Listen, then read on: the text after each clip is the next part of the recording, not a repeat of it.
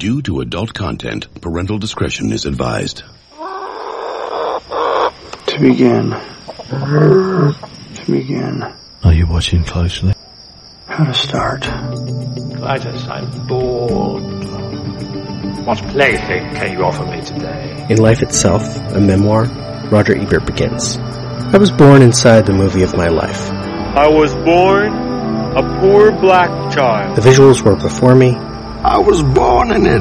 The audio surrounded me. Molded by it. The plot unfolded inevitably, but not necessarily. I don't remember how I got into the movie, but it continues to entertain me. At first, the frames flicker without connection. We all are born with a certain package. We are who we are. Where we were born, who we were born as, how we were raised. We're kind of stuck inside that person. And the purpose of civilization and growth is to be able to reach out and empathize a little bit with other people. And for me, the movies are like a machine that generates empathy. It lets you understand a little bit more about different hopes, aspirations, dreams, and fears. It helps us to identify with the people who are sharing this journey with us. Here's the deal. You just give me the facts. Just the facts. Only the facts. Breathe. Focus. Keep it simple. No doubt. Okay. Welcome to Cock and Bull Movie Talk, what used to be a Tristram Shandy story, in which, apparently, obviously, we don't talk about Tristram Shandy minute by minute. But isn't that the point? Good Lord, what is this story all about? Cock and a Bull story. Here's your host, me, Professor Robert E. G. Black. Yeah. So then there's the thing. What's left? In the bracket 64. Yeah, why not? Maybe. See if I can do it. But I have things to say still about Stand By Me. Is the show just the Stand By Me read from the blog from last year's show? I guess so. That's how it ends. That's how it fizzles. Not with a bang, but a whisper. Groundhog Day Project Day 1386.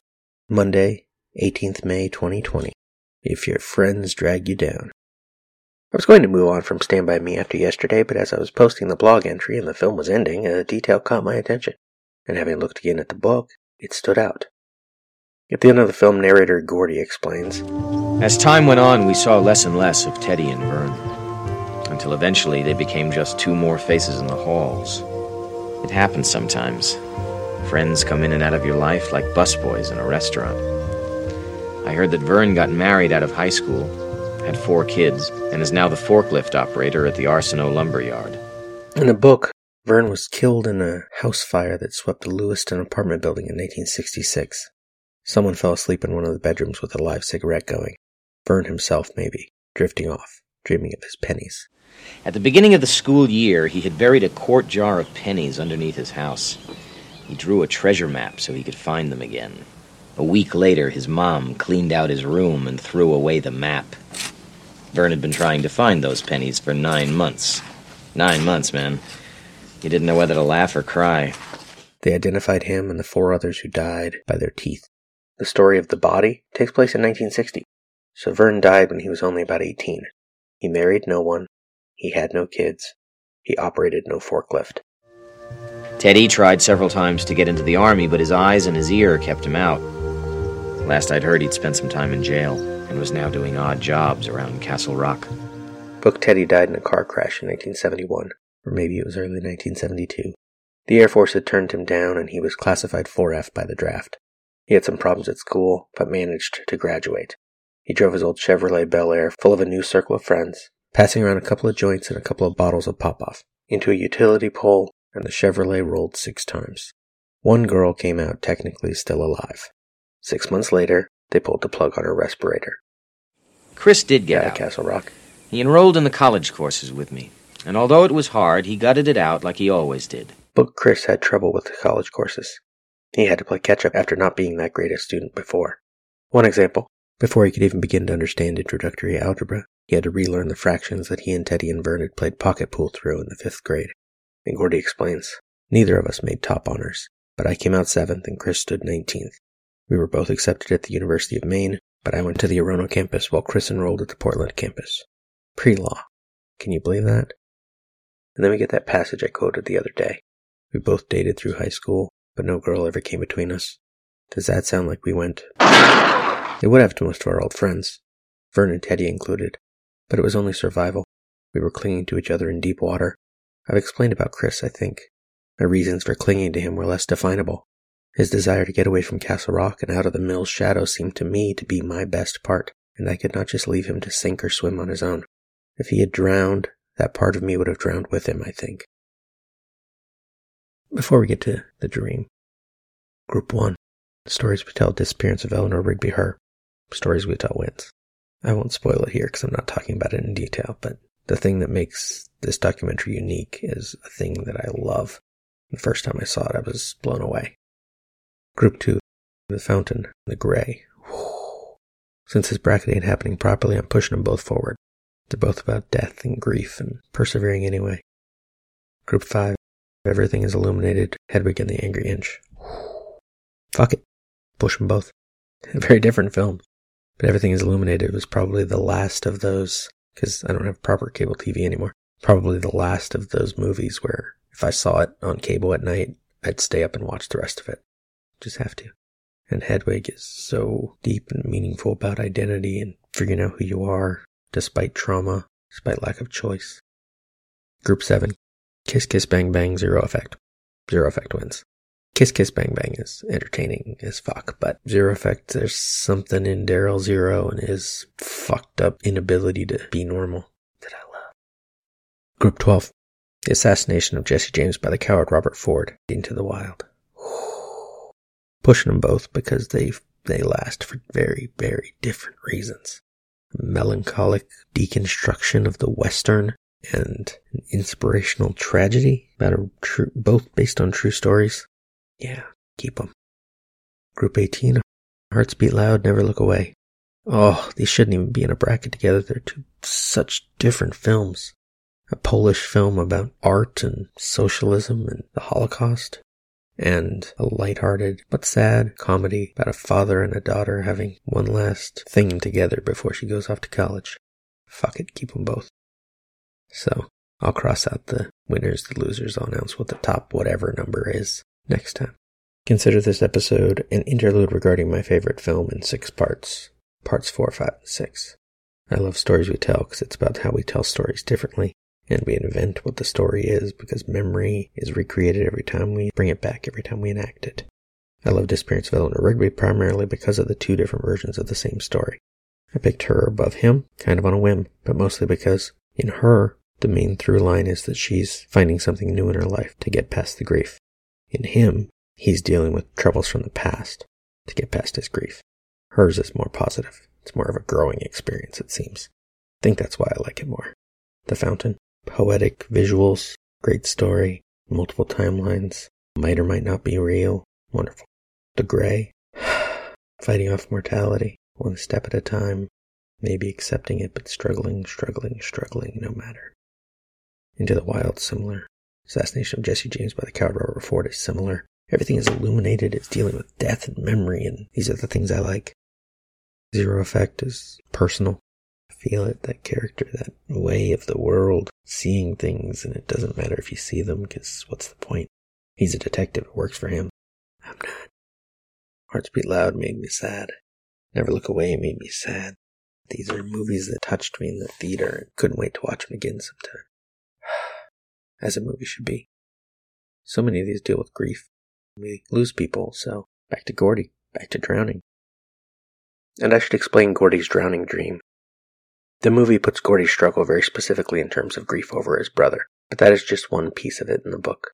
The dream he has the night they camp in the woods is not about Denny's funeral, but about swimming at White's Beach, a gravel pit in Brunswick that had been turned into a miniature lake when the gravel diggers struck water. He and Chris are swimming. Chris starts to go under.